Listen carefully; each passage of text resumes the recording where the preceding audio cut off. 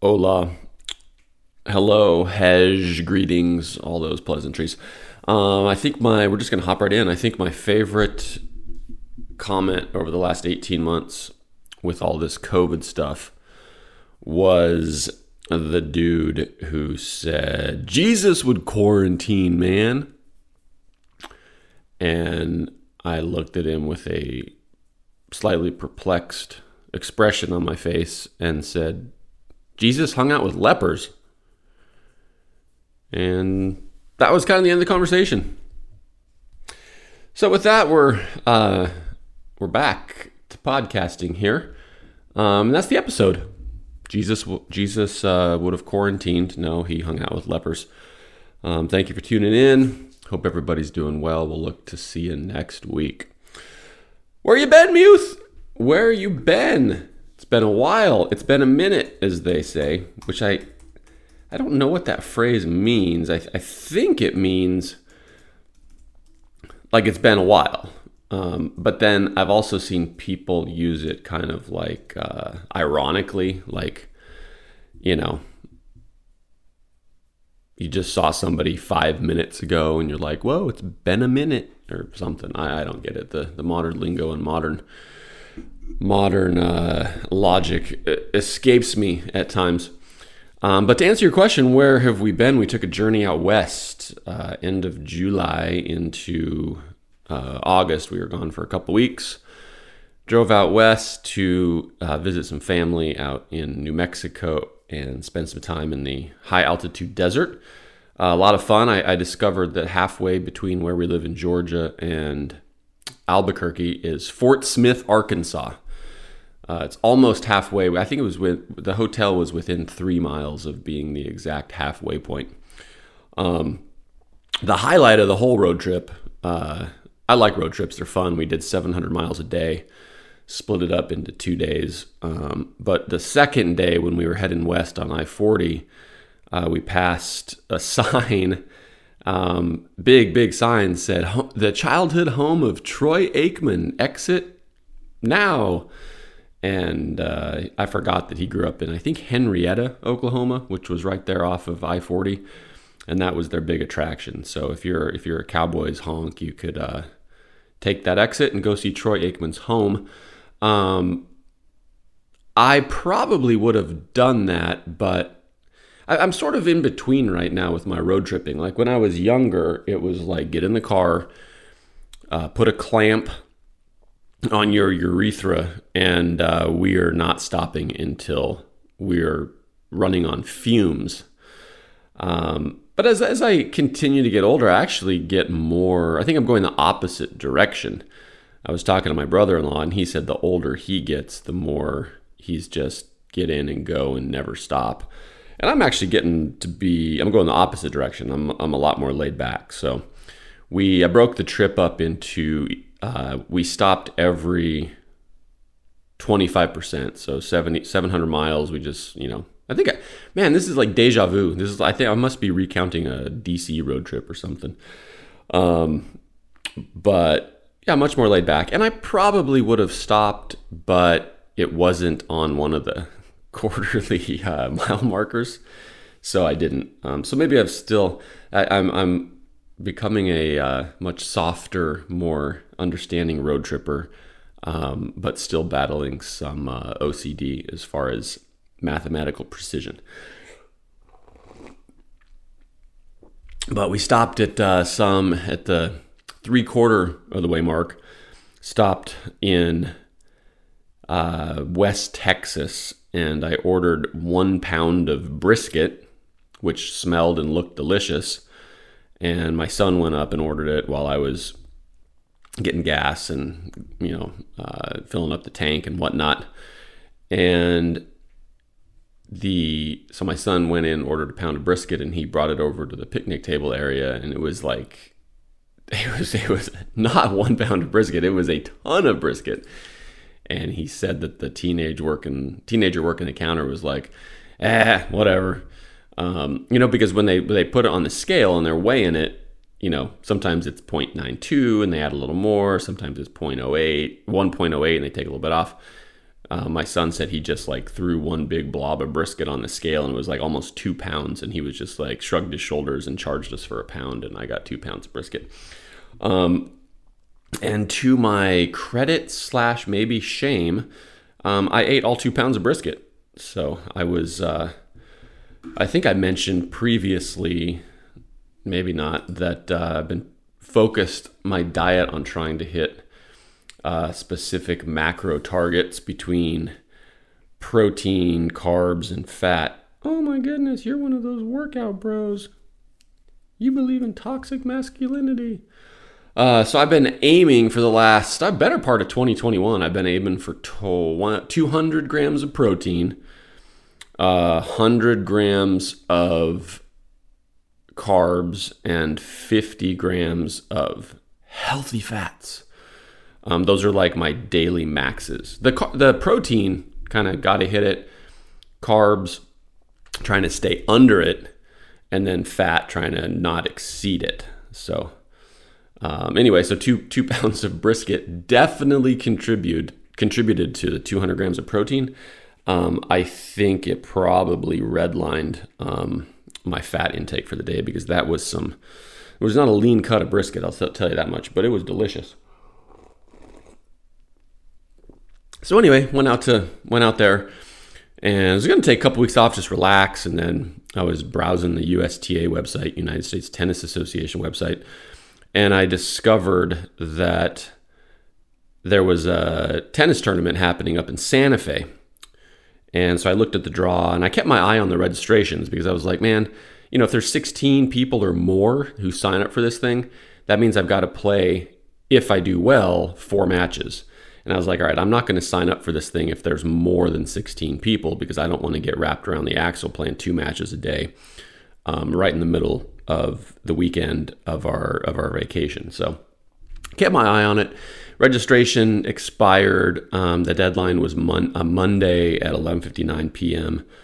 And so I think 10:30 at night, I logged in and there were 6 people signed up. And I was like, sweet, I'm going to pull the trigger on this. It'll be a quarterfinal draw to start. So 7 people, there'll be, a quarterfinal equivalent draw. So you win quarters, you win semis, you win finals, and you're done if it all goes according to plan. So I pulled the trigger, signed up, and next morning I get up and look, and there's still 7 people. And I was like, sweet, this is great. So then I get a notification that the tournament director actually took the liberty of adding 1 more person. So there was 8 people total, which is fine. It just means that 1 person didn't end up getting a bye automatically into the semis. So the draw comes out and, I have no idea where I'm going to be seated. I didn't have any expectations that I would be seated because I haven't played an official singles match in I don't know how long. Couple singles matches that I've played. Oh, geez. I think the last singles match that I played in a tournament was 2016 when I lost to a kid named Adam Ambrosi, who was 18th in the country in boys 18s. And he had a full ride to Columbia. I think Columbia or Cornell. They were ranked 8th in the country. And he was this big 6'4", 6'5", blonde Florida tennis player who, that was his life. He actually reminded me of myself, what was that, 2016, probably 20 years prior. Just dedicated his entire life to tennis, looking to play collegiately and all this stuff. And so we ended up playing, and he won the first set. If I remember correctly, he won the first set 6-2. And then I turned the tables on him and went old school on the rise 90s power tennis and took the second set 6-4.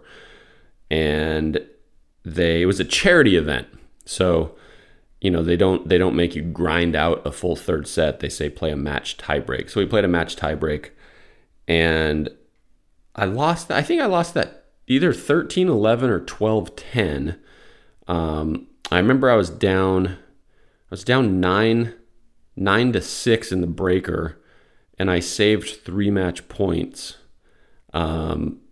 the last one I saved, I remember I bombed an ace. Anyway, he ended up beating me. And so, but my point is that was over 5 years ago that I played singles. So I don't know why I got this wild hair to go play singles. But I was like, yeah, it sounds like fun. I'll take these young kids out. So a draw comes out. I'm not seeded, not surprisingly. If it was doubles, maybe a little bit different because there's some official. My partner and I just won a tournament, middle of July, Men's Open UST event here in Atlanta. And we played lights out. I mean, we smoked some teams. So I've got some official doubles results in the computer, but no singles results. So my expectations were incredibly low. Draw comes out. Number 1 seed is some freshman at UC Davis. Second seed is some 20-year-old kid who was state champion in New Mexico and a fairly high-ranked USTA kid for the Southwest region. And then the rest of the draw was just kind of bums, myself included. And so I look and I'm like, oh, cool, I'm on the number 2 seed side. So I'd play the New Mexico high school champion. And YouTube's great. You can go and just search their name, and everybody's so either just narcissistic and posting, hey, look how great I am, or college recruiting. It was kind of hard to tell with how he was wording his stuff. And as I watched his videos on YouTube for 10 minutes, and I was like, all right, so if I keep 4 balls in play, he'll make an error because he's trying to get on, some TikTok highlight reel, as opposed to actually being interested in winning a tennis match. I think I've talked about that before with my kids in basketball. Their basketball peers. It's like, I don't understand this generation. You'd rather lose a game by 35 points, but if you broke some guy's ankle and ended up on a 5-second repeatable infinite loop video where 50 people jump out of the stands and run around going, oh my gosh, he broke his ankle, it's crazy. I don't get it. But that plays in the favor of this old man because I'm more interested in winning than ending up on a highlight reel. And if I do end up on a highlight reel, it's probably going to be some blooper about me tearing a meniscus or, throwing my back out and doubling over. So anyway, get the draw, playing some guy who actually turns out to be the stepbrother of a good friend of mine. Oh, that scared me. The AC kicked on. Why is the AC on? Hold on one second. I am currently walking to the thermostat. You're breaking all kinds of podcast protocol. You're not supposed to leave the microphone off. Done. This podcast sucks. The host can't even stay in his seat. Oh man, I'm jumpy this morning. That fan kicked on it. It gave me a startle flinch. If you don't know what I'm referring to, listen to, an episode or 2 ago where I spoke about the startle flinch. Maybe that's what I'll do. Instead of carrying like concealed carry permit or pepper spray or throwing a phone at someone who out of the blue just, begins some belligerent activity, I'm just going to carry a gigantic thermostat and a house-sized AC unit around, and to startle flinch them, I'll just turn the fan on.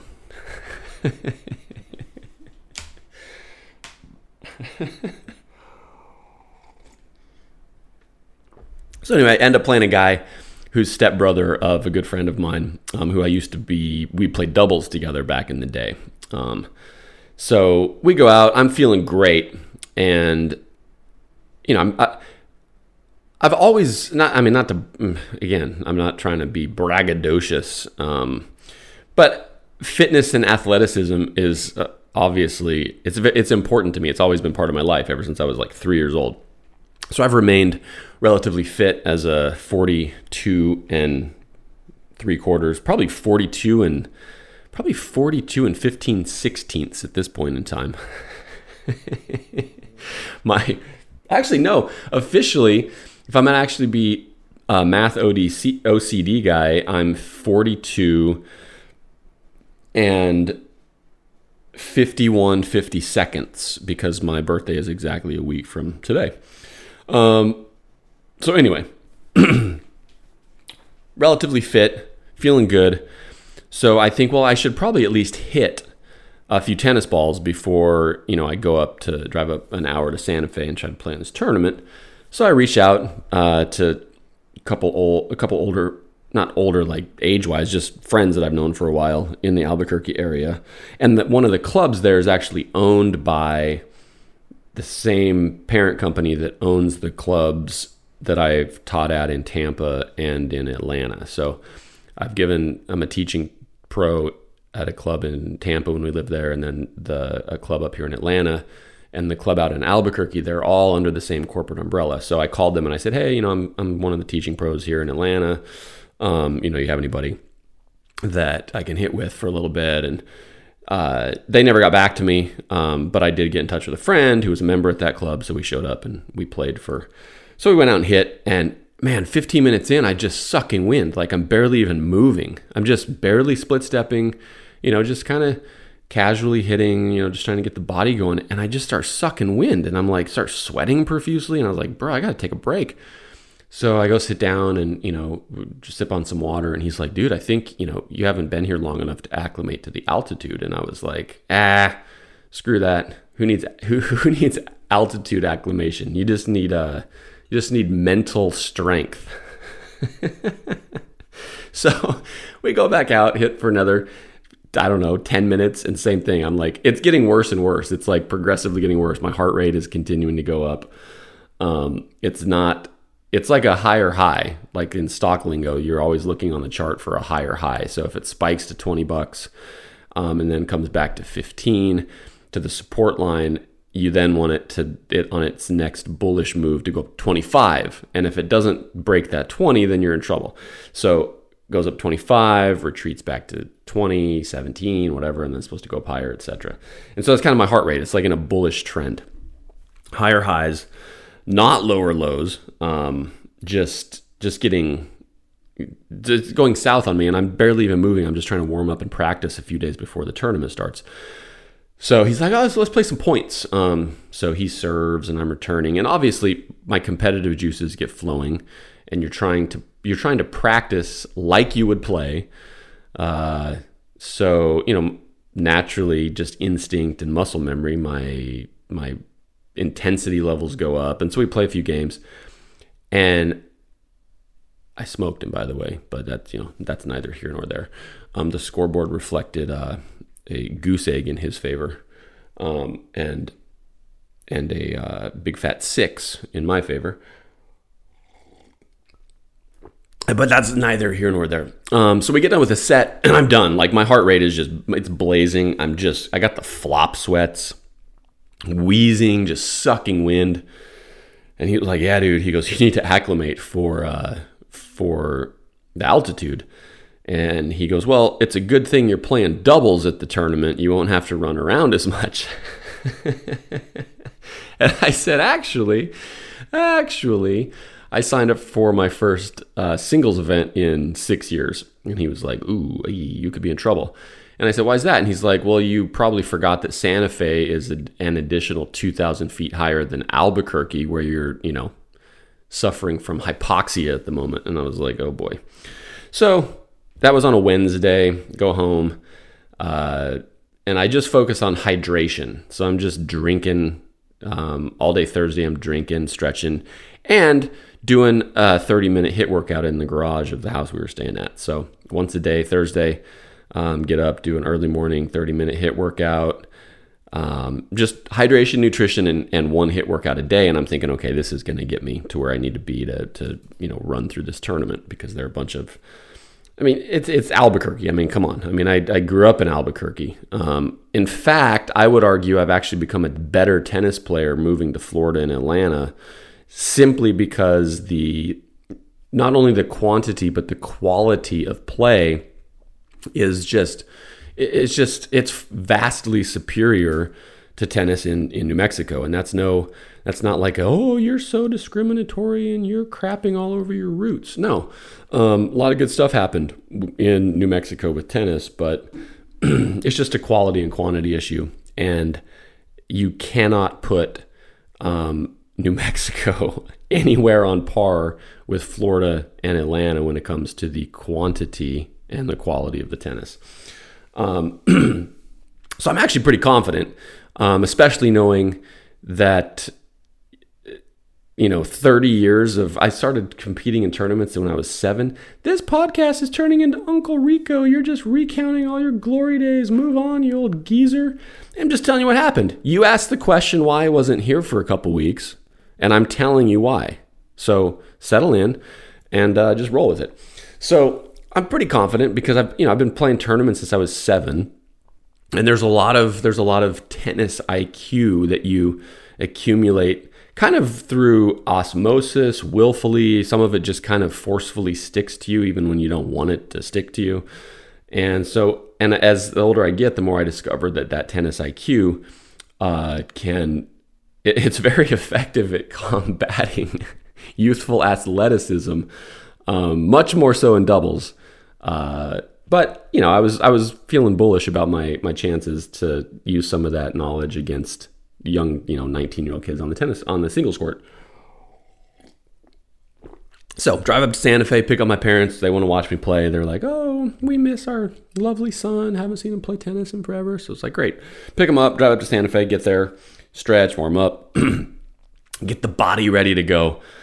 And I get up playing well. And I knew, I was like, okay, I need to conserve energy. Like, I can't redline because, I was aware, okay, the altitude bothered me on Wednesday. This is higher. I have to take it easy. So my game plan was it's transitioned into being called Serve Plus One. If you turn on the tennis channel or listen to any of the honks on ESPN or wherever, guys like Darren Cahill, Paul Annacone, Mary Jo Fernandez, Pam Shriver, they're always talking about Serve Plus One. So you put in a big serve, and then you're looking for the big ground stroke. So my game plan was big first serve, big forehand, hold serve easy. And then my game plan on returns, take them on the rise, clip some winners, get a break, you got the set. So all's going according to plan. I get up 4-1, rolling through this guy, and we had a really long point. And it's the downfall of being too competitive is in the heat of battle, I completely threw out the window, don't overexert yourself at this altitude. And so I dug in to beat him on this long point. And when the point was over, my brain instantly said, that was a mistake, because it spiked my heart rate. And I was like, oh, geez, this is going to be bad. So from 4-1 to 4-1, I got dizzy. And then I win the set 6-1. So from 4-1 to 6-1, I'm feeling incredibly dizzy. And I'm trying to bring my heart rate down, not working. And then the next 6 games are just a total blur. Like, I don't remember really anything that happened in those next 6 games. Next thing I know, tournament director's out on the court, and he's going, you might want to take a 5-minute break. And I was like, why? I looked at him, I was like, why do I need to take a 5-minute break? And he goes, well, you just hit a serve and sat down on the baseline. I was like, get out of here, no way. Actually, I wasn't that adamant because I felt incredibly confused. It felt like my brain was just like floating off into space, like some kid at a birthday party, accidentally let go of the string on his helium balloon, and it's just drifting away on the soft winds, and he's bawling his eyes out. That's what my brain felt like. I was like, come back, balloon. Then my opponent came over, and he was like, we can finish this tomorrow if you want. He's like, I'm not we can do it tomorrow if you need a break. And I was like, what? No, let me just sit down. So I sit down on the bench, sipping on water, and my mom comes out, who, for 40 some years was a registered nurse. She takes my pulse, and it's over 120. And I was like, dude, but I think I bragged about my resting heart rate on an episode or 2 ago about when I went to the doctor, and they were like, what? Your resting heart rate's 46. Typically my resting heart rate is between 45 and 52. So, I'm sitting on the bench, it's 120. I'm sitting there, still 120. I'm sitting there, still above 100. And I'm going, huh. So my mom looks at me and she says, She goes, Brandon, I think you should probably stop because, you've been sitting there for 5 minutes and your heart rate hasn't come down. And I mean, it's talk about flop sweats. I mean, I was like just gushing water, like just pouring sweat, just sitting there. Short of breath, couldn't breathe, incredibly just confused and absent-minded.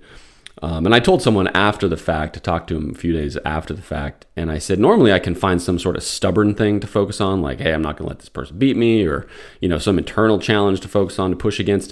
And like I said, my brain was just floating away into that stratosphere. So anyway, I ended up calling it and retired in the second set. I think it was 3-4 when I just like, hey, this is fun and I wish I could keep playing, but I don't want to die, or get worse.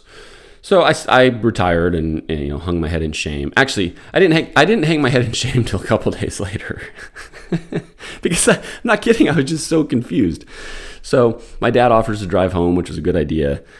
I start getting incredibly nauseous, on the brink of puking, terrible headache, just dry mouth, feeling crappy. And so we get back to Albuquerque, and that 2,000 drop in elevation, I started feeling a little better.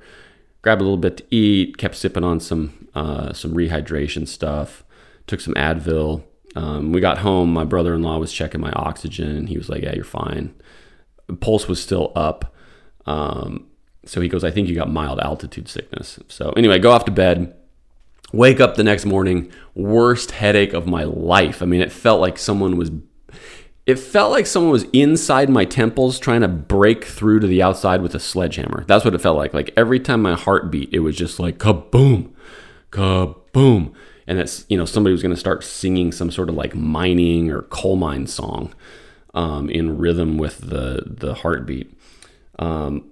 So that next day, I just took it super easy, didn't do anything, just kind of laid around, kept, hydrating and eating and whatever. So the second day I wake up and I'm like, you know what? David Goggins would be ashamed of me right now. That was my first thought the second morning I woke up. I was like, and then I just started chastising myself. I was like, you are such a pansy Muth. You're just the epitome of a big talking, no performing waste of space when it comes to competitive grit and pushing through suffering. You are a chump. That's all I could think. So I pull out my phone and I go to Google and I'm like, how to push through altitude sickness. No, I said how to mentally push through altitude sickness is what I searched. And every result came back. Do not attempt. It's impossible. If you start experiencing symptoms of altitude sickness, immediately retreat to a lower elevation. And then they showed this infographic and it was like, the first layer was altitude sickness, which is what I had. The flop sweats, the elevated heart rate, the brain floating away into outer space, confusion, nausea. And then the next one was like mild, kind of mild to medium hypoxia, which is where your brain starts getting starved for oxygen.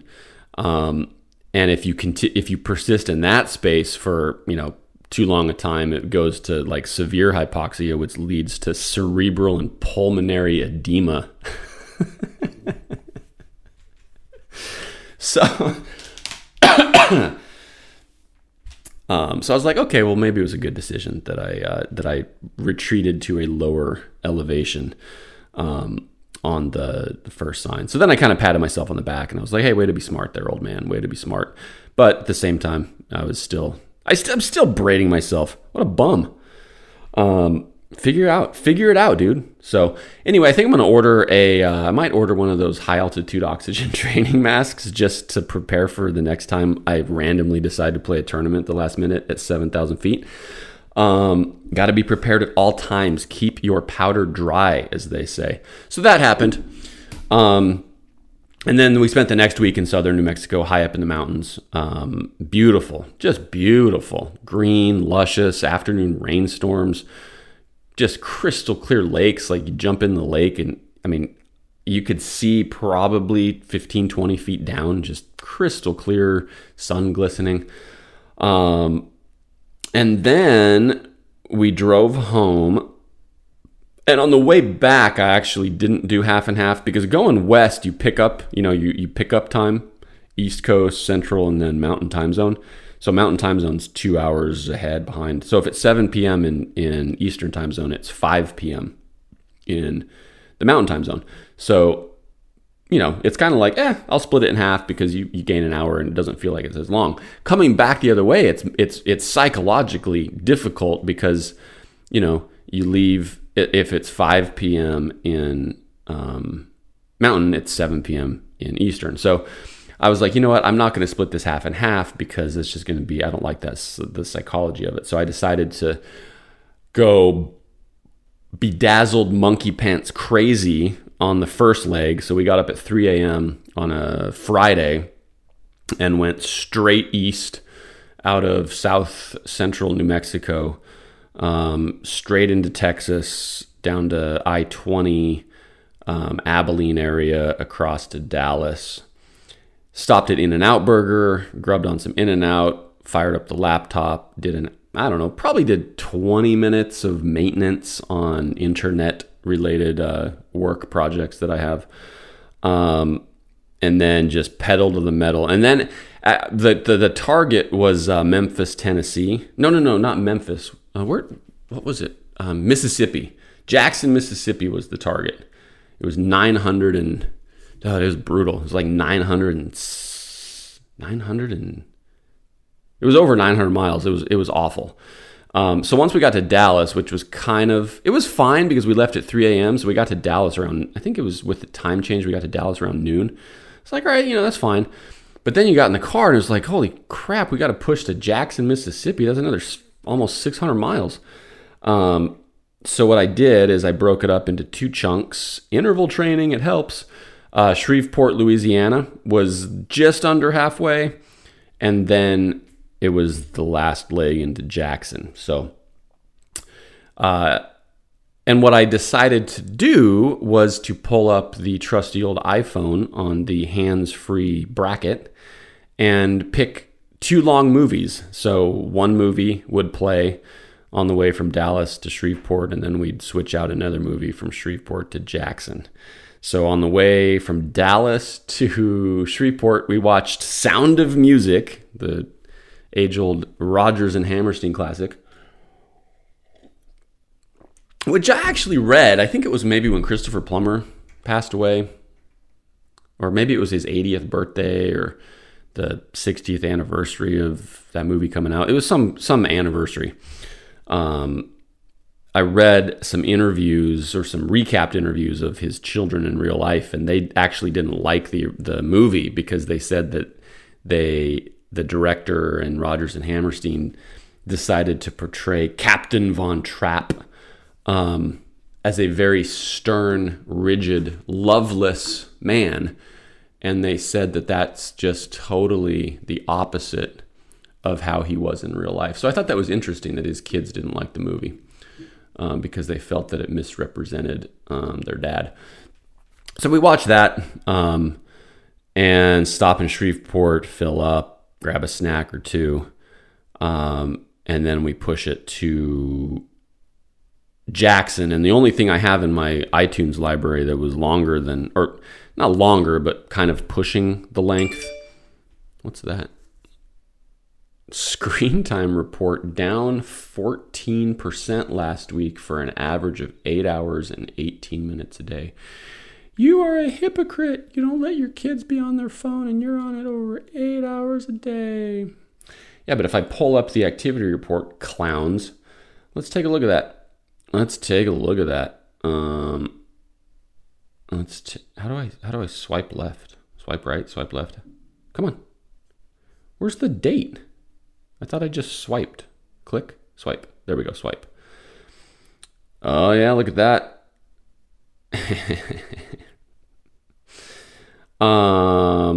Screen time total 58 hours and 7 minutes. Yeah, this is a little skewed.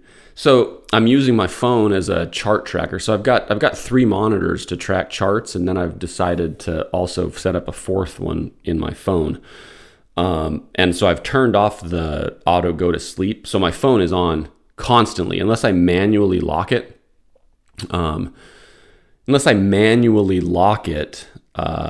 The screen is constantly active. So that skews against my screen time. But I'm using it as a fourth monitor to track different stock metrics. So of that 58 hours, 42 hours of that is the Ameritrade app. That's still, what's 16 hours of what? Huh. It says I spent 7 hours text messaging. That's clearly not accurate. Maybe it counts it if, I wonder if it counts it if text messages are open in the background. I'm going to try that this week. I'm going to make sure that if I'm not actually engaged in an app. Holy smokes. I've got 18 friggin' apps open at the moment. All right, I'm going to swipe out of everything that's not active, and then I'm going to compare it next week to see what that does to the metrics. So, because I clearly don't have 7 hours of texting in me. Vomit. So anyway, the movie that I could find that kind of rivaled, because we needed something that was little, like 3 hours and 30 minutes, 3 hours, 40 minutes from Shreveport to Jackson. And I found Guardians of the Galaxy, and it was like 2 hours and 32 minutes or something. And I was like, okay, fine, that'll get us somewhere near the vicinity. So we threw that on, and I don't even think we watched that one. It's just kind of mindless comic book fun. Get to Jackson, check in, order room service because every restaurant's closed. Get gouged in the wallet with room service, even though it was only 2 pepperoni pizzas and a freaking turkey burger. $80. You freaking kidding me? Well, why didn't you stay at a cheaper motel? I stayed in the few times we stayed at motels as a kid, they were roach infested, bed bug biting, iron and cigarette stain burns on the carpet next to medium to maximum security prisons. You're lying. That's all hyperbole. Nope, I'm not. If you're ever between Tucson and Phoenix, Arizona, I'm sure they're still there. Look for the neon cowboy boot animated Spur hotel that was 1995 with the promise of free HBO, ESPN, and Playboy. And then if you're ever in South Central Phoenix, there was some stanky little motel that was $19.95 a night, literally across the street from a prison with 10-foot high fences and barbed wire. And I remember we were staying there one time with my dad, and it's probably 3 a.m, and we hear pop, pop, pop, pop. And, within 90 seconds, you hear, sirens everywhere. And, my dad's like, stay low, stay low. And I feel like I've told this story. Forgive me for repeating all these stories, but whatever. And so he opens the door, goes out on the balcony. And by this time, the ghetto bird, as we used to like to call it, the police helicopter's up in the air with their spotlight. And it's circling around the prison. And they've got all the prison searchlights kind of spanning back and forth like the Great Escape. And the police helicopter spotlight shines straight down. Oh, look at that. My son came home from a sleepover and he's at the front door. So I'm going to break podcast protocol and keep this thing rolling. I may or may not edit it out. You'll just have to listen to see. So I'm going to run upstairs. Hold on. I'm going to be a math OCD guy. Stopwatch, reset, start. See how fast I can get back. Hoi! Hurdle that. Hurdle this. Up the stairs.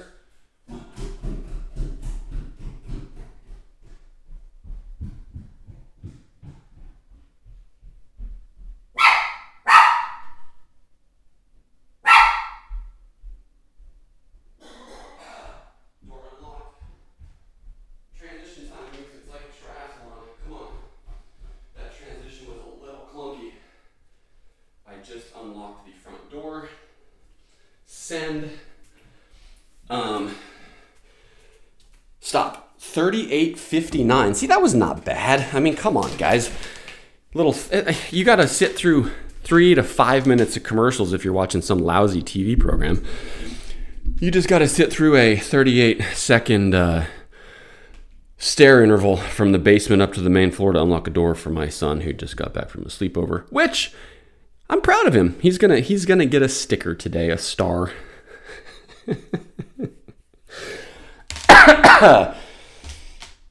I asked him to be home between 9 and 9:30, and he is here at 9:09.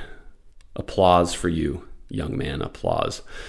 Takes a long time to build trust, and that trust can be shattered in a second. So you have notched up on the trust scale. Anyway, I don't even know what I was talking about. I'm wheezing now. Oh yeah, $80 for room service, 2 pizzas and a turkey burger. So yeah, my dad's out on the balcony at this literally ghetto motel, and the police spotlight. I'll never forget the image where my sister and I are lying on the floor on the far side of the bed, peeking around the corner, and this police helicopter spotlight just boom straight onto my old man who's standing on the balcony in nothing but his whitey tighties holding the beer. Yo, what's up, man? I'm podcasting. How are you? How was your sleepover? Good. You get in trouble? No? Play basketball? 2K? Did you get breakfast? No. You can cook some eggs up there. Okay. Where's everybody at? Your brothers are at a sleepover and Olivia's passed out. There was a huge accident outside our house last night, so we were up till like 1:30. What? You haven't told us that story yet? So anyway, my dad's standing there in his whitey tighties holding a beer. Not even a good beer, like a Schlitz or an Old Milwaukee or something, and the police helicopter just jump. And it sat on him for a little while. I like if I was in the police helicopter, I would have put the spotlight on him and I would have been like, oh, check out that dude in the whitey tighties. You know, I would have kept it there for a few seconds to make sure all my buddies in the chopper saw it and laugh. And I think that's probably what they did. So then the spotlight goes away. So to answer your question, why are you spending $80 on room service when you're supposed to be frugally sound? One, come on, dude. I mean, it's on the back end of a friggin', 16-hour day. 14 hours, I think it was 14 hours that day. And my justification for a little bit of splurging on a road trip is it's still fractions of what airline tickets would cost me. So, when we were in Dallas at In-N-Out, I got on line and I looked for hotels in Jackson, and every single one was like, avoid bed bugs, roaches, mold, terrible, blah. And I was like, ooh, okay. And then I found one that was a Westin, and I don't think I've actually ever stayed at a Westin, but it said brand new, just opened 2 months ago, and all the reviews were like, this is the best building in all of Jackson. And I was like, all right, cool. So I clicked on it, just under $300. I was like, you know what? That's literally tickets one way were $700 a person. So I was like, yeah, okay, $300, fine. End of a 14-hour day, throw a little $80 at some overpriced room service, get 10 hours of nice sleep, and we'll go from there. 10 hours? You're a slothful individual. Lights out at 10, and I set my alarm for... I set my alarm for 7 to make sure that I didn't oversleep, and I woke up at 6:59. It was kind of uncanny. So we get in the car, pack up everything, and just beeline it to Atlanta. And that was still rough, but I'm glad that I pushed that extra however many miles on the first day because it made the second day manageable. So that was that. And then woke up Sunday morning, and this is the answer part of why, where have I been the last few weeks? Woke up Sunday morning with a fever. Oh no, you deserve to be put in a quarantine camp and never spoken to again. You're unclean. Jesus touched the lepers, people. Come on. Cut me some slack. Woke up with a fever. Feeling terrible. And the worst part about it is the reason that I pushed through that terrible 2-day road trip on the way back is Sunday at 2 p.m., we were supposed to be playing the first round of our USTA team playoffs. So, I'm like, oh man, I can push through this. So I get up and, I take a little bit of Advil, trying to get moving. It's not happening. So I text the captain. I'm like, yo, bro, sorry, but I woke up with a fever and I feel like crap. So, I'm out today. And he was like, no. So laid in bed, just getting worse. And probably it was 5 days of just pure sickness. Like that, the scene Tombstone where Val Kilmer, playing Doc Holliday's lying in the sanitarium in, northern Colorado or whatever at the end of the movie. And he's like hacking up blood into a cloth and wheezing and, trying to be positive. Like that's how I felt. And I know that guys can be kind of wimpy when it comes to the flu. They're like, I'm going to die. And you take your temperature and it's like 99.2. No, but it was rough. There was a couple days there my temperature spiked. My temperature topped at 102.5. So I bought put options on it at that point in time.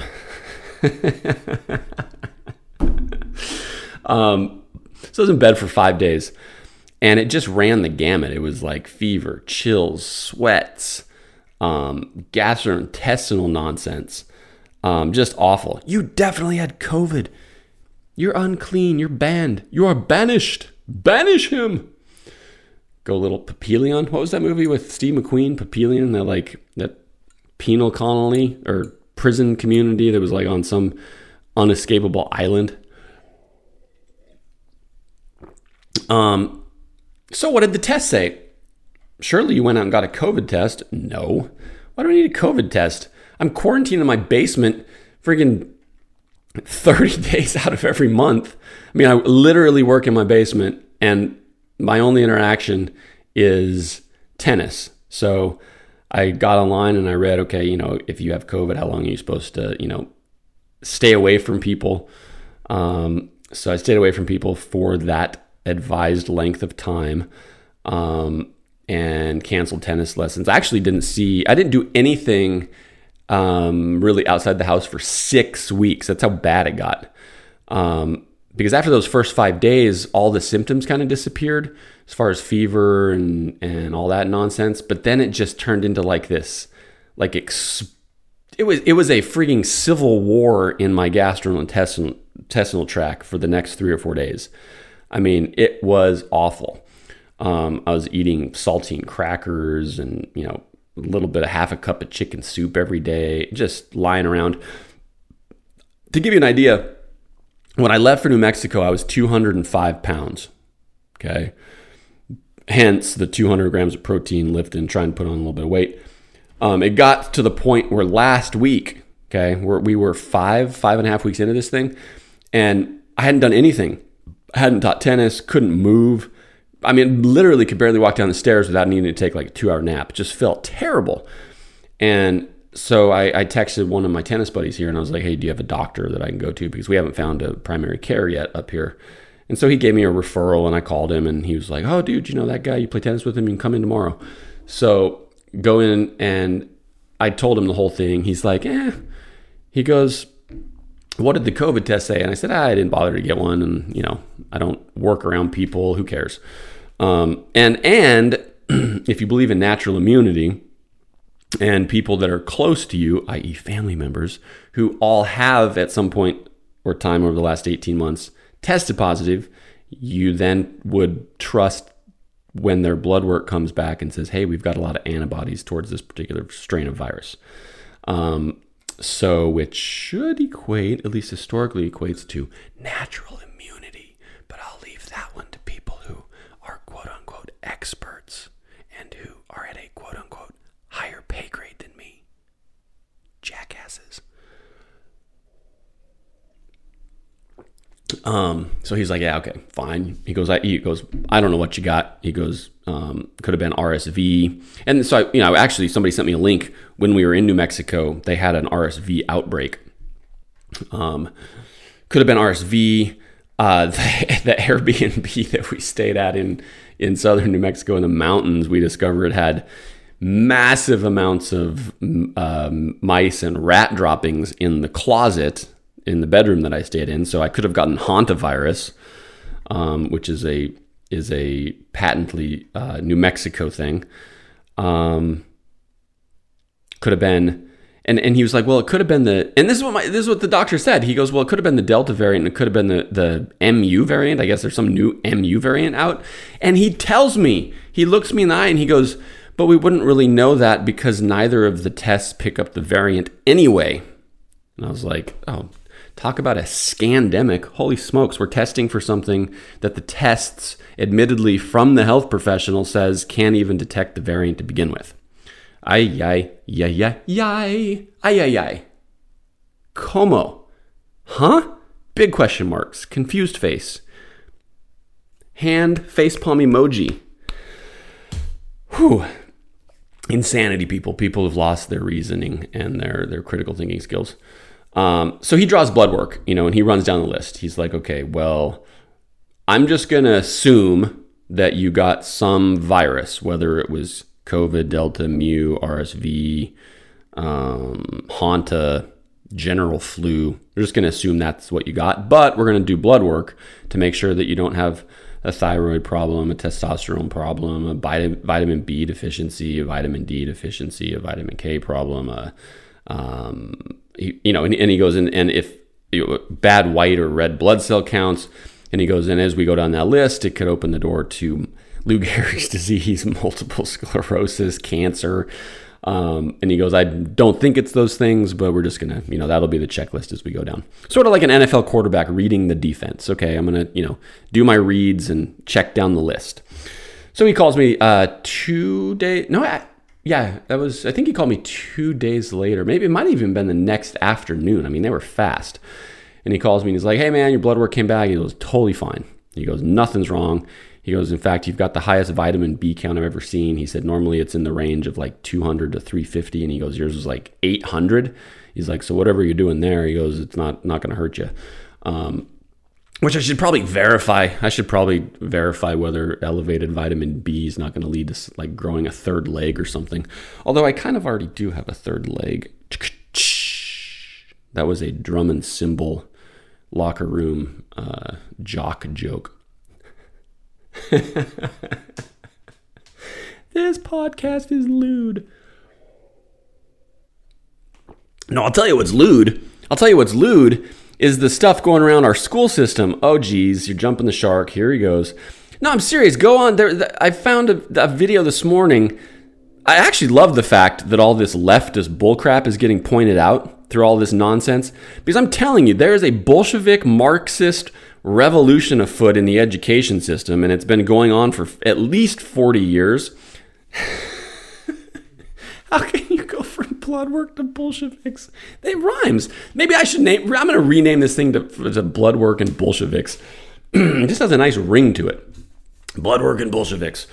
No, I'm serious. There's the best part of this is parents are starting to get involved, as they should, at the local level in their school districts. There's a video in Texas at a PTA meeting, a school board meeting, and they're demanding that all these school board members resign because this mom is up there showing, I think it was called Lawn Boy. She was like, this is the book that my English teacher gave to my son to read. Lawn Boy. Okay, DuckDuckGo, you are worthless. I want to support you, but you are worthless. It just gives me, dude, work on your algorithm. I got to go to Google like over half the time. That's just awful. Awful. Yeah, I searched Lawn Boy on DuckDuckGo, and it's just pictures of lawnmowers. You kidding me? And I go to Google and I search Lawn Boy. First result, Lawn Boy, book by Gary Paulson, published in 2009. Anyway, so she reads these excerpts, and I'm going off entirely off of this video, okay? Because she's reading these excerpts. She has her son and another volunteer up there, and they have on poster board. They have pictures with highlights, from the actual book. So it's not even like they typed it into PowerPoint, and you're going, oh, well, now I have to trust the PowerPoint. She actually has the book scanned on an image, page number, title, and she's got these sentences and paragraphs highlighted. And this book's talking about, and if you have kids around, this might be a good time to hit the pause button and tell them to exit, because it was a little graphic. Anyway, she proceeds to read these passages, where this guy's writing about oral sex activities as a fourth grader with church camp counselors and grown men. And it's like a huge theme of the book. And the English teacher gave this to the students. So it's insanity. I know the laws of the land follow the morality of the people. But at the same time, there is a subversive force in play, Satan.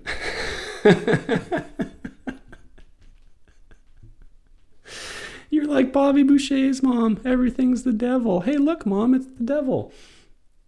It's Dick Clark doing the 4, 3, 2, 1. Happy New Year. There's a subversive force in play, which is seeking to undermine lots of different things, not the least of which is any semblance of natural law. And natural order, which is male, female, adults. There are subversive forces in play, especially trying to normalize pedophilia and transgenderism. There, I said it. Oh no, you're going to get canceled. It's my own domain, moron. Apple iTunes is going to remove you. Fine. Just come to muthenomics.com and click play on the audio file. I mean, how hard is that? It's inconvenient because I can't just open up my podcast subscriber app. Stop being so lazy. Yeah, there's subversive forces in play. So the best part of a lot of this stuff is parents are actually, kind of waking up to what? There are some. Why should my sophomore in high school be reading this book trying to normalize pedophilia? Like, what? Which leads me to a thing I saw yesterday. Apparently some transgender guy, you can't call him a guy, he's a woman now. No, he's not. His XY chromosomes would call him a male. So I'm just sticking to I'm not going to discriminate against the XY chromosomes right to assign or refer to their preferred letters. So I think it's important that we respect the chromosomes because their preferred letters are XX and XY. And I don't want to be xenophobic towards them or chromosome phobic towards them. And I don't want to engage in hate speech towards their preferred letters. So, in due respect to those letters, I'm just gonna abide by their request to be referred to as an XX or an XY. So this particular person who has hold on here.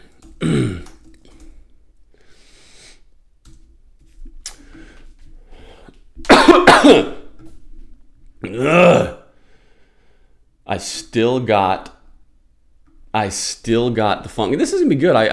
And you're probably gonna laugh at me. I'm actually gonna figure this out. I mean, I know it, but I don't want to misspeak. And why am I on Wikipedia? This is just a, okay, I probably need to go back.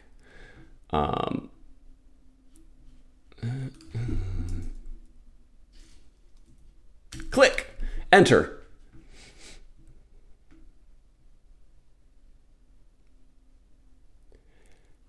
This is unbelievable. I searched, is XY chromosome male or female? And all Google is giving me is that it's just giving me a bunch of political gender study nonsense where their first statement is gender is a social construct, blah, blah, blah, blah, blah, blah, blah. Okay, here, all the way down to medlineplus.gov. Finally, girls and women typically.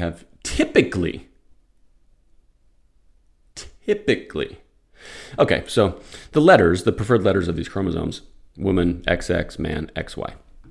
So the MMA fighter who has an X and a Y chromosome decided to appear as if and state that he's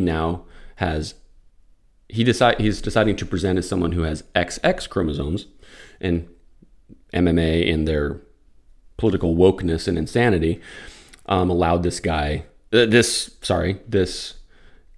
person with an X and a Y chromosome to fight against someone who has an X and an X chromosome. And shock of all shocks, the person with the XY chromosome soundly defeated the person with the XX chromosome. And there's a picture going around the internet of this person with the XY chromosome having the hand belonging to the person with the XY chromosome raised in the air by the referee, declaring that the person with the XY chromosome was victorious. And the person with the XY chromosome is wearing a shirt that says "End Trans Genocide." And it's just becoming harder and harder to even take any of this stuff seriously. And I think I really am convinced that I think the absurdity is pushed so aggressively because they're looking for an over-the-top response back the other way so that they can then shift the narrative and say, oh, look, we told you that they were violent. We told you that they were extremists. We told you that they were lunatics. So you have the lunatics running the insane asylum. And if anybody tries to take control of the lunatic asylum, they're deemed as being the real lunatics. So it's to the point where there's just zero credibility. And I think that's become my kind of foundational layer here is there's just no credibility. And there's no reason to get the passions inflamed. There's no reason to yell and rant and rave and scream. And really, there's even no reason to point out the hypocrisy because there's the certain people in the woke arena are so delusional and so absent rational and creative, not creative, they're incredibly creative thought. I mean, how do you go from an XX and an XY to infinite genders? Because they're not the same thing. It's biological sex and gender is a construct. Can't you wrap your mind around that, you medieval troglodyte? Yeah, so there's really even no reason to point out the hypocrisy because they're not concerned about the hypocrisy. In fact, I think the shame component has been it's been completely removed. You know, traditionally when you pointed out hypocrisy, it was intended to create some shame element, which would then kind of motivate you to, circle back around on your position and draw alternate conclusions or, examine where you might be wrong. But they have no shame, shameless. So pointing out hypocrisy does nothing because it's like they have a vaccination that actually works, unlike the COVID vaccine. Oh, you're spreading misinformation. You're definitely getting canceled. I saw, who's the kid on The Simpsons? It's not Milhouse. Oh, why can't I remember his name? It's the kid that has the high-pitched voice and he's always like really dumb. Oh, it's Chief Wiggum's son, whoever that kid is. I saw a meme going around and he said, it said, he was picking his nose and it said, I'm actually going to pull it up just so I quote it exactly. Because it's pretty stinking funny. He's got his finger up his nose, and I'm going to try to mimic his voice. He says, "I got vaccinated, but if you get vaccinated, my vaccination will work gooder." Hilarious. I'm pretty certain, I'm just going to let you know right now, I'm pretty certain that Apple is running algorithms to detect words in audio files. So if this gets removed from the Apple iTunes podcast library, go to muthonomics.com. And all the episodes are available there. You can click the audio file directly. You're really paranoid. No, I say that because when we were in New Mexico, man, this episode's long. How long is this thing? I love it. When we were in New Mexico, there's literally a billboard on those digital billboards that rotate every 5 seconds. There was a digital billboard that popped up and it said $5 million. And then it had a domain name underneath it, vaxtothemax.com. And you could go to vaxtothemax.com and prove that you got vaccinated and you were entered into a drawing to win a $5 million vaccine lottery. And so I snapped a picture of the billboard and I put it on my Instagram story. I didn't include any text, nothing, just posted the picture. Didn't include commentary, didn't include text, didn't type "what a joke," "COVID is a hoax," "COVID's real," "get the vax," "don't get the vax." I didn't type anything. I just posted a picture of the billboard. And to be quite honest, it was kind of blurry because we were, it was on the freeway going 55 miles an hour and it is a little bit blurry. I thought you were hands-free. Well, in that particular instance, I was not. And if you have a problem with that, if you're going to prosecute me for that, well, you'll have to prove, well, whatever. I'm really going on rabbit trails. I might be still suffering from hypoxia. Anyway, so I post that picture and within 15 minutes, I get a notification that Instagram has added an official stamp of click this link to go to the CDC for official COVID information. So Instagram is running algorithms to determine text inside of pictures. So they're reading text inside of pictures, which doesn't blow me away. I mean, it's not that hard to do. But it was very dystopian and very Orwellian in that particular regard. So it would not surprise me one bit if these big tech companies are running algorithms to detect words inside of audio files. So we'll see. Who knows? Where was I going with this? Ralphie, vaccines, X. Oh, yeah. So yeah, it's gotten to the point where, I said that these people have received a vaccine which prevents them from feeling or experiencing shame. So there's no need to rant and rave and scream and holler and, confront people and, put them on blast and all that stuff. It's just zero credibility and it's a no. I mean, it's a no. It's self-evident and it's a no. So anyway, what else has happened?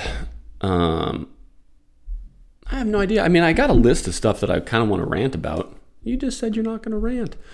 But it is, how far am I into this thing?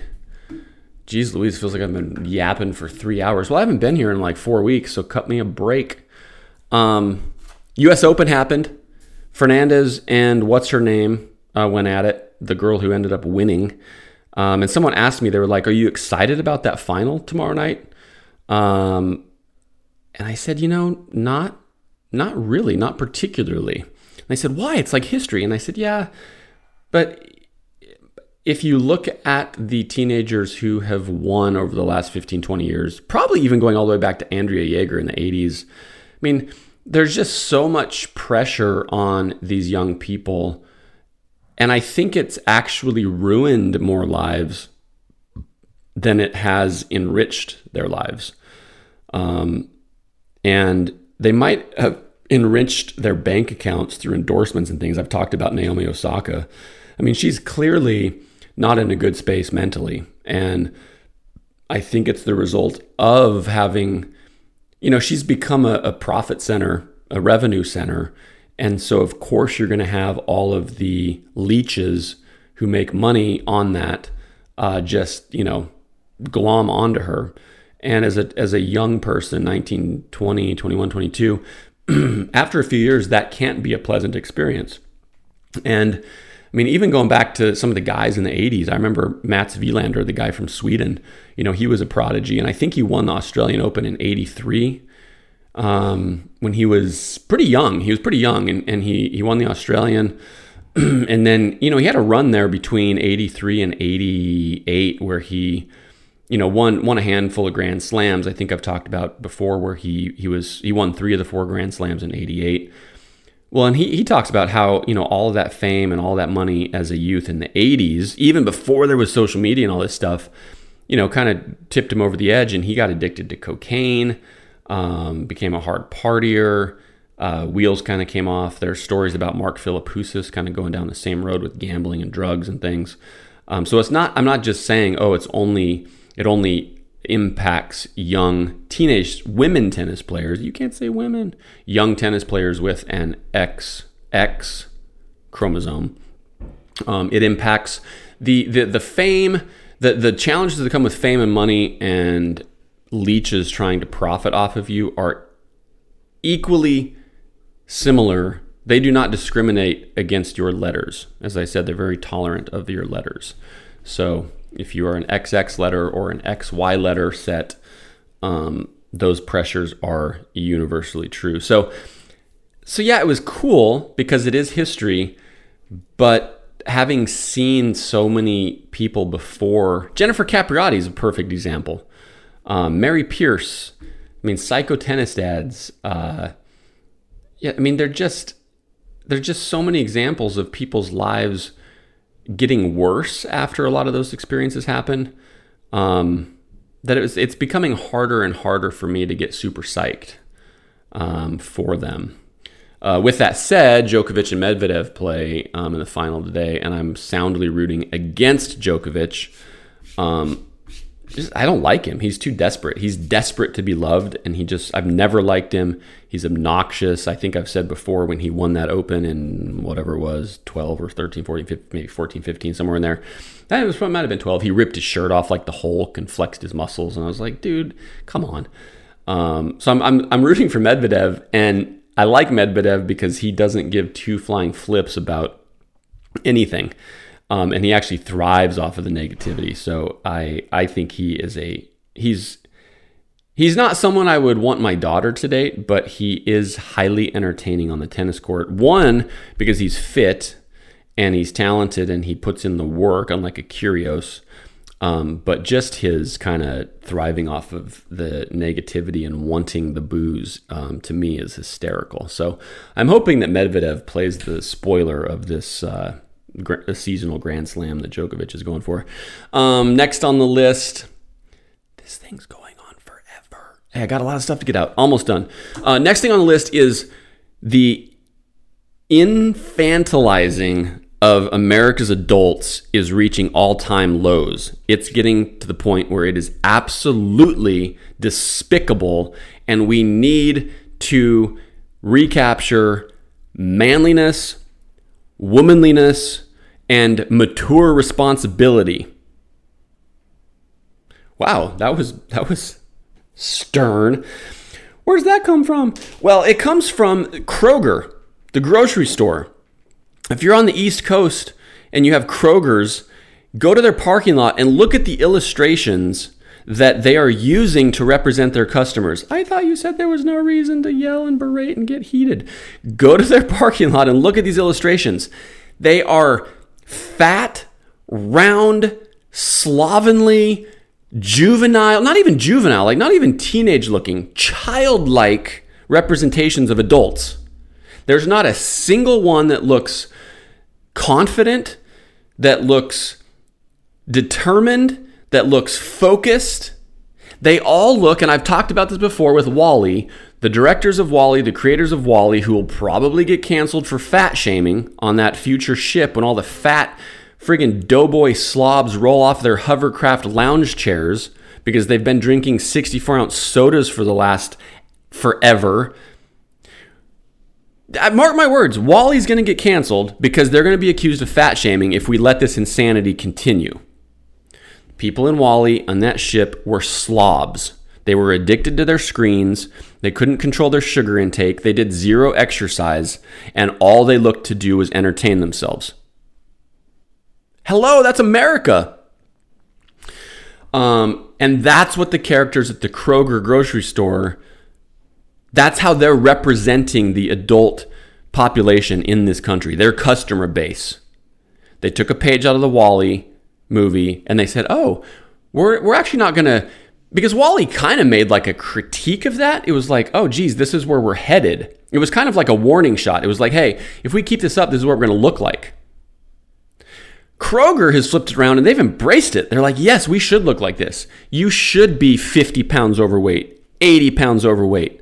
You should have no purpose. You should have no determination. You should have no strength. You should play the victim card. You should have health issues.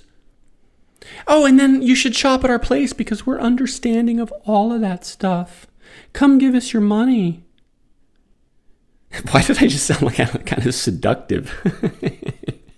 Capitalism, greedy corporations seducing you. So, if that wasn't bad enough, take the road trip, rewind to the beginning of this episode and 6 weeks ago. Take the road trip. We're in Albuquerque. I go to a Smith's. Okay, Smith's is the grocery store chain in New Mexico. It might be other parts of the West. I pull into the parking lot at Smith's. They have the exact same illustrations and messaging that Kroger does. And I'm not talking similar, like, hey, here's a red delicious apple and here's a Gala. They're kind of similar. The exact same carbon copy, same ad agency, exact same images. And so I turned the light on. I was like, wait a second. That means that Kroger and Smith's are owned by the same corporation, and whatever this parent corporation is, it's pushing that visual message of it's okay to be slovenly, to be not even juvenile. It's okay to be childlike in your adulthood. It's disgusting. So, as I said, our kids had sleepovers last night. Our boys did, a couple different places. And so we're home with our daughter. And she's like, hey, you guys want to watch Boss Baby 2? And I was like, oh, okay, not really, but yeah, we'll give it a try. We literally... And I'm kind of ticked off because it's that whole theater at home thing, which makes sense from a pricing standpoint. It's like, hey, if you actually go to the theater, you're going to pay $12-15 a ticket times 4. That's, $48 to $60. Buy the movie at home for $19.99, and hey, it's less. So that's the justification. That's why they're doing it. Yet there's no guarantee that they're not going to remove it from the library, some point down the future, just citing some, terms and conditions update. In fact, there's a guy that I made a list of on Twitter who is currently keeping track of all the things that Apple was removing from his library, years after he purchased them by changing. Oh, yeah, well, hey, we lost the rights to this, or we changed our terms, or this, blah, blah, blah. So, digital stuff is convenient, but it can also be removed in the blink of an eye, snap of a finger, press of a button. So we get into this thing, and I thought it was going to be the same narrative, where the baby's doing something and, you're going to follow this baby around. It's going to be a bunch of silly hijinks. Well, no, the movie fast forwards like 35 years and this baby has grown up. And he has grown up into the doyest, most effeminate, pathetic excuse for a person possessing XY letters that you've ever seen. He's fat. He's squeezed into these skinny jeans with his huge old tushy? I don't even know what you want to call it. And his like floppy emo haircut. And he's like, oh, I'm the best dad in the world. My wife, she goes out and works so hard, but I stay home and I play unicorn games with my kids. Woo! I'm like, okay, there's nothing wrong with working from home. Clearly, the landscape has changed. But working from home doesn't mean that you are an effeminate wanker. I'm sort of violating my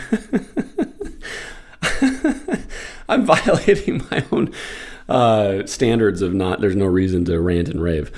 No, but I'm telling you right now, we need to take a principled stand for the defense of adulthood.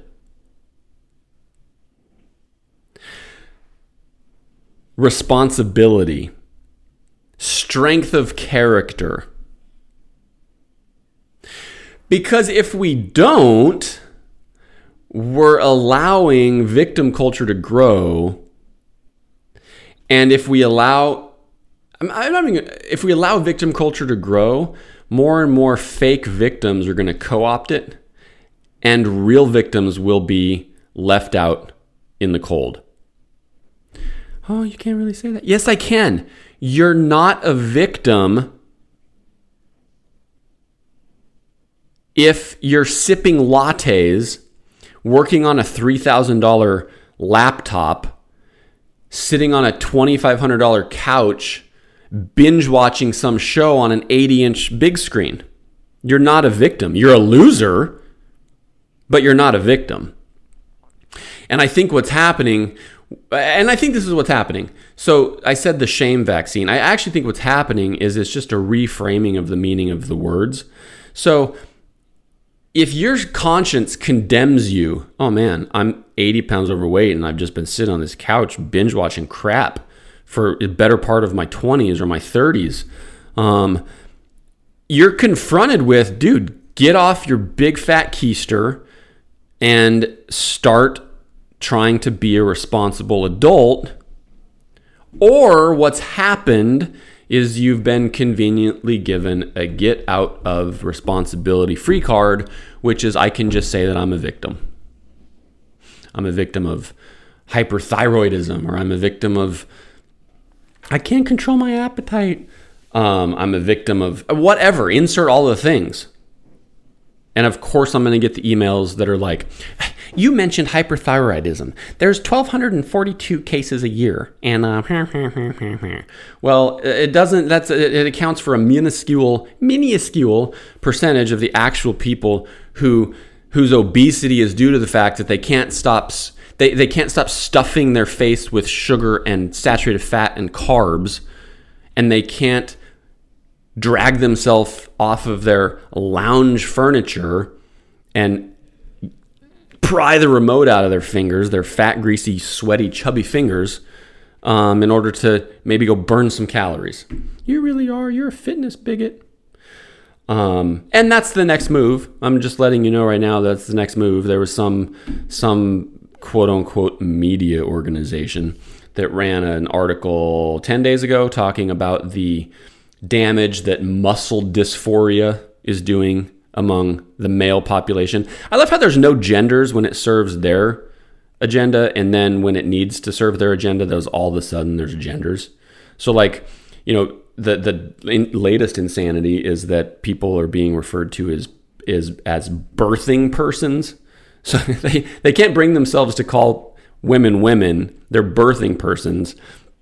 But then when Texas passes an anti-abortion bill, then all of a sudden women reemerge and men are monsters.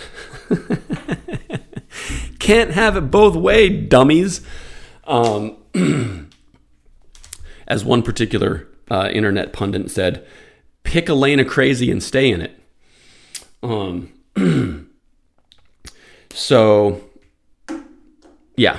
There's anyway, yeah, so muscle dysmorphia. So gender dysmorphia, it's going to muscle dysmorphia. So all that is it is a passive aggressive, subversive setup to start going after men who want to be men. It's a subversive setup to start priming the psychological pump to go after people who have an X and a Y in their biology. To start putting pressure on them societally to feel ashamed that they're working out, to feel ashamed that they have muscles. Oh, it's part of the patriarchal evil to think that men should be strong. So just resist it. It's bigoted. Just join us in our quest to become a human marshmallow. It really is shameful, and it's just kind of running out of ammo. Like, it's just so exhausted. It's like, this is done. Like, it's just done. But the downside to capitalism is as long as you incentivize it, it's not done. So I really think we're going to have a parallel economy. I think we're going to start seeing more and more parallel economies. I think we're going to start seeing, and I think that's why Bitcoin's on a tear. Oh, it's not on a tear; it's down. This weekend it's starting to rebound, but I think that's why Bitcoin is on a tear, is because it's decentralized, and it's anonymous, and I think that. I think that's why it's on a tear. Is I think there's a good chunk of people around the world going, this is trending in the wrong direction. We are incentivizing stuff that is morally on the one extreme it's morally reprehensible, and on the lesser extreme it's morally questionable. So I think you're going to start seeing more and more parallel economies. I think you're going to start seeing freedom of speech banks. So I think you're going to start seeing that. But the thing that you have to pay attention to, and it was the exact same way, just to show that I'm not some partisan hack, it was the exact same way when the Republicans were in control under George Bush. And they ranted and raved about Clinton and all of his foreign intervention and being involved in Serbia and Bosnia and Rwanda, and look at the helicopter and our Marines died and he's terrible. And then they turned right around, and then they went on a full-on Captain America on steroids. In fact, there was somebody posted a clip of one of the generals from 2004, 2005, saying that their plan was to conquer 7 countries in the next 5 years, and he just kind of shot it off the hip. It's like, yeah, we're gonna take out 7 countries in the next 5 years: Libya, Syria, Iraq, Afghanistan, 2 others, and then Sudan, and then we're gonna finish with Iran, is what he said. And I was like, so it's not a partisan thing. This is not some red-blooded, MAGA hat wearing lunatic behind this microphone. It is, now you just alienated that group. No, my point is that we should be principally based, not politically based. It's not parties. The amendments in the Constitution don't belong to a party. They exist on their own. But that's what the Republicans did. So they positioned anybody who questioned the military as being, unpatriotic and treasonous. And it's like, well, what? I mean, no. Imperialism took down Rome, amongst other things. So you can look at history and go, hey, when a military gets overextended, it historically has bankrupted a country, which has led to its downfall. Okay, that's happened with, let's see, France, Britain, Rome. I'm sure other empires. I'm just feeling too lazy this morning to go through the list entirely. But that's how empires fall. They get overextended militarily, they get overexpended expense-wise, and then they begin to deteriorate. And so you make that point under George W. Bush's presidency, and you're called a hippie and a tree hugger and unpatriotic, and you hate our country. And then you fast forward to today, and you say, hey, we should be championing, I still screw up that word, I hate that word, I'm going to find a better word, supporting adulthood and responsibility and strength and vigor and resistance to challenges in life and perseverance. And it's like, oh, you're a bigot, you're a misogynist, you're a xenophobe, you're a monster, you're a patriarchal blah, blah, blah, blah, blah. And it's like, what are we doing? What are we doing? So in my mind, it's run its course. Hopefully it pendulum swings back the other way, because in my estimation of America, that's kind of how we go. We kind of go, this pendulum of like super crazy. Like, so take World War II, super crazy. World War I, America didn't want to get involved. Hey, we should just be our own nation. Don't get involved tangling affairs. We get involved. A lot of people die. You get to World War II, America doesn't kind of want to get involved. They don't want to, hey, it's Hitler, it's their thing, they can do what they want. And then we get attacked by Japan. Okay, we got to get involved. Fight that thing. And then the rationale going forward from then with NATO and the UN was, hey, we can't let this happen again. This is two massive wars in back-to-back generations. We can't let this happen. So we got to go, got to intervene. We got to fight communism. We got to be proactive. We got to preempt. So we get involved in Korea and Vietnam and Cambodia and Central America and all over the place, Iran, all this stuff. So we pendulum swing from being what critics would say is isolationist to being completely 100% interventionist. So these pendulums kind of swing like this. We go from, viewing African Americans as 3/5 of a person, wrong, to correcting to viewing them as individuals, which is 100% correct.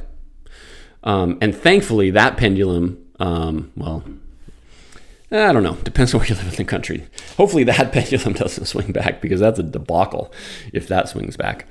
That pendulum needs to stay completely on the correct side of every individual is 100% a person, does 100% have certain inalienable rights, the right to life, liberty, and the pursuit of happiness.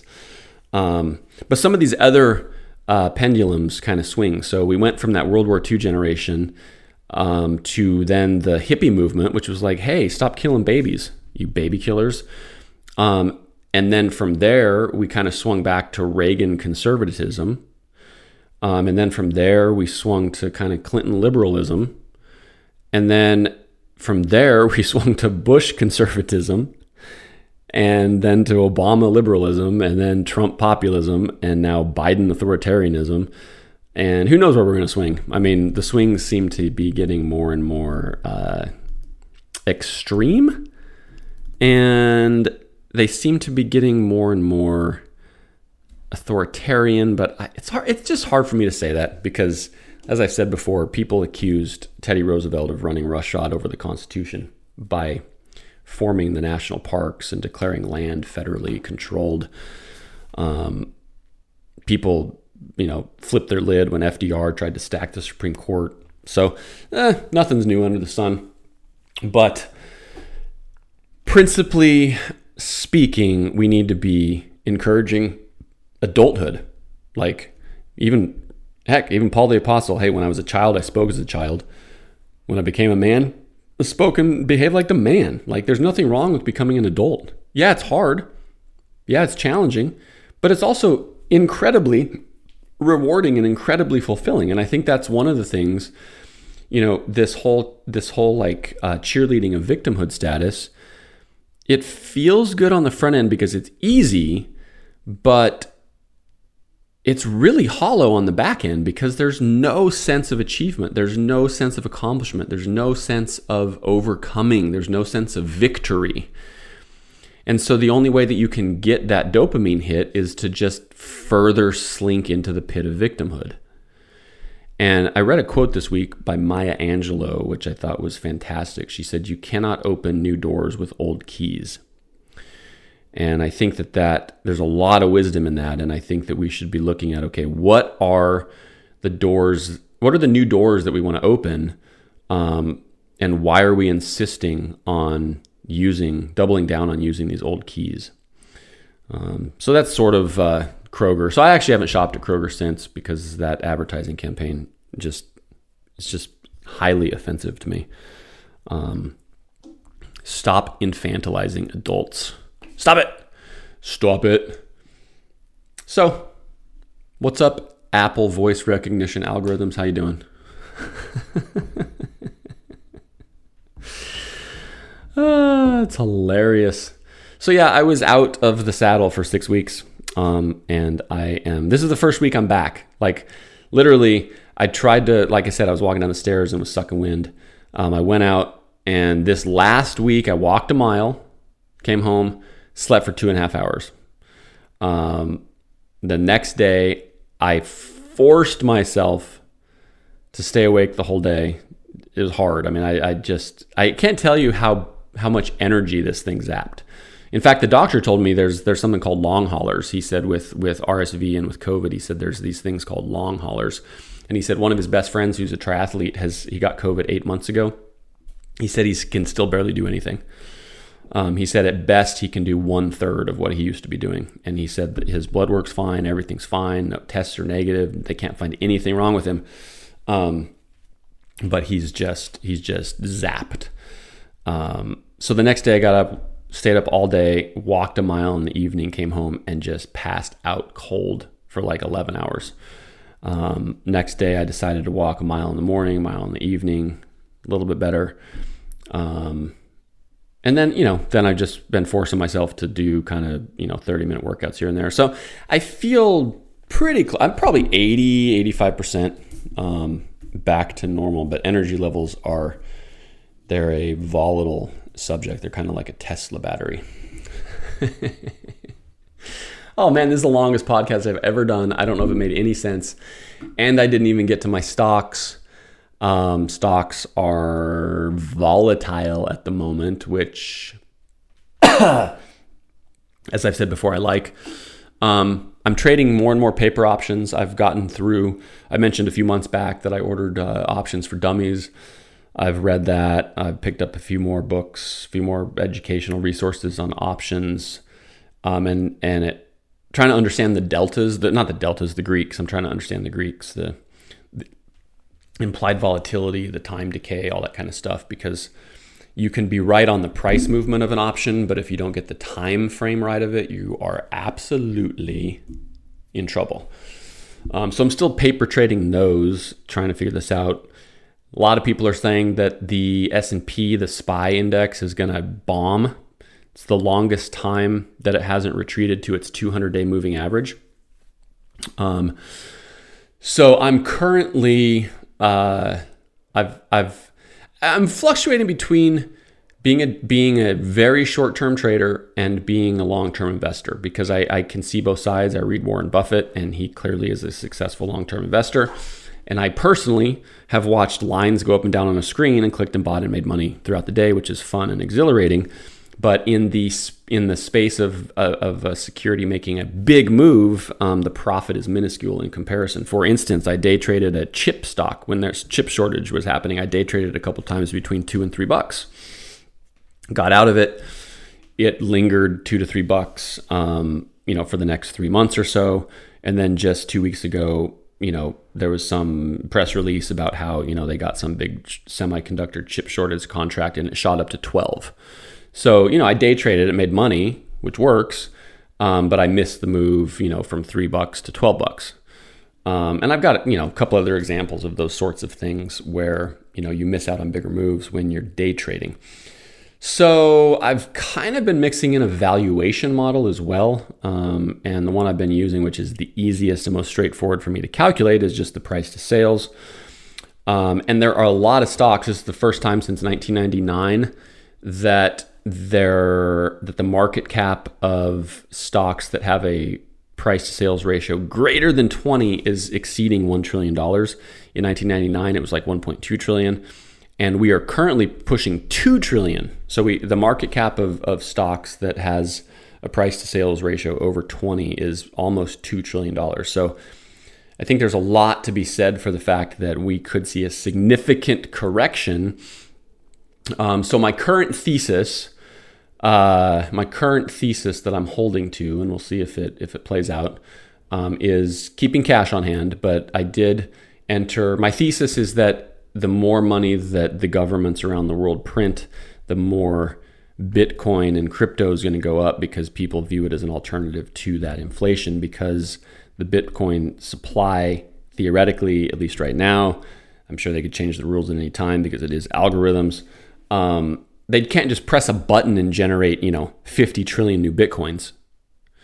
So I think because of that, I think in relation, my guess is that Bitcoin, here's my prediction. I think Bitcoin's going to go down, maybe go horizontal between now and the end of September. And then I think that when the Congress, Senate, Biden, whatever, signs into law that boondoggle of a $3.5 trillion whatever, I think that Bitcoin is probably going to shoot up and past $60,000. So that is my current thesis. And so to play that thesis, I'm actually not buying Bitcoin. I found a particular stock that is in the works of becoming the largest Bitcoin miner in the world. Currently, Riot and Marathon are the two biggest. This particular one, called Sphere 3D, they are merging with a company called Eni. No. Eni is Sphere 3D. They're merging with Gryphon Digital. And Gryphon Digital, their mission and vision is to become the world's largest Bitcoin miner by 2022. And the thing I like about it the most is they're playing up the carbon neutral angle. So the scientist in me, you're not a scientist, you're a tinfoil hat wearing maniac, is, as I've said before, like I was looking at Mont Saint Michel, Mont Saint something, that island fortress out off the coast of France, off the coast of Normandy, I think it's off the coast of Normandy. It's been there. They stinking populated that thing in like the 7th century.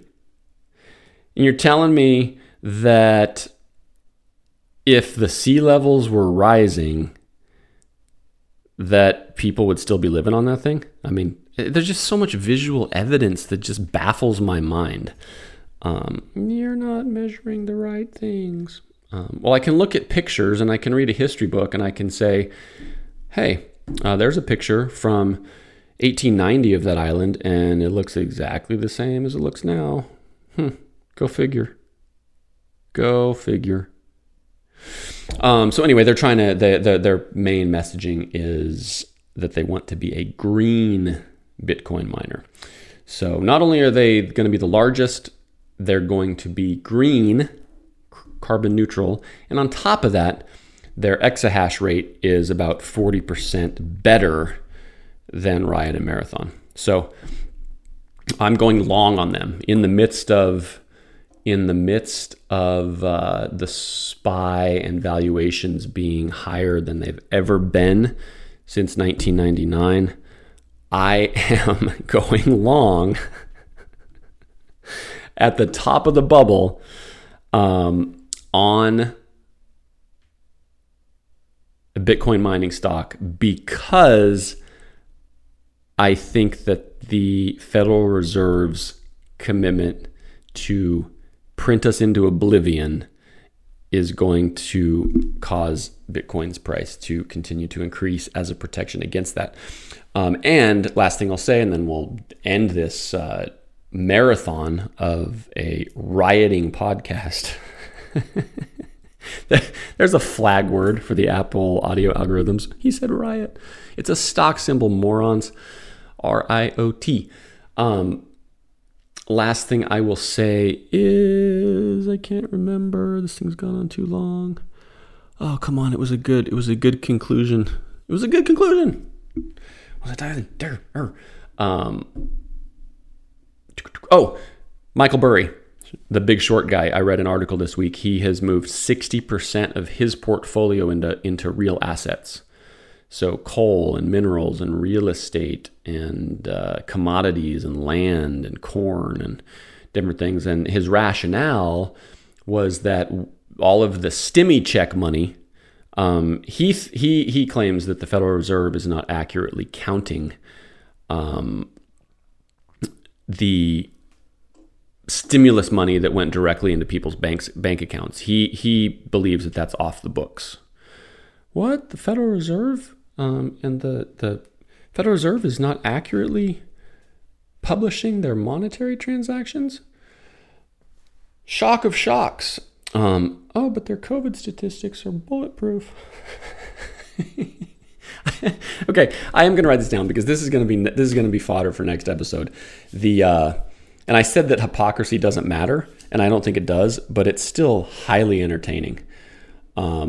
And I'll just give you a quick preview of the people who, 2019, side-by-side tweets, 2019, I will never take a vaccine that Trump developed and fast-tracked because he's trying to poison us and kill us. Fast forward 10 months. We need vaccine mandates immediately. Same person. Just partisan political clowns cheerleading for their preferred homecoming king. So that side of the hypocrisy is hysterical. So anyway, yeah, Michael Burry, he's a contrarian investor, and he's going to real assets. I am partially, if not fully, contrarian, and I am banking on the fact that if that money flow is really off the books, then inflation worries are probably worse than we actually think they are. And if that's the case, if you have something that is tracking value, i.e. Bitcoin or Ethereum or whatever else, and it has a limited supply, pure economics demands that the price goes up. So that's my thesis. We'll see if it works. We'll see if it works. Hour and 45 minutes. That's painful even for me. If you ended up making it all the way to the end of this particular rambling episode, you can send questions to podcast@muthonomics.com. Podcast@muthonomics.com. And I'm going to make a note to actually check those for next time, because I got notifications that we got some questions in, and I just too lazy and rambling to pull them up today. Questions. Or is it questions? You should know your own email address. I do this every single time. It's either questions@muthonomics.com or podcast@muthonomics.com. Try both. Extra 8 seconds of typing on your end, whatever. Stop being a victim and do the work. Peace.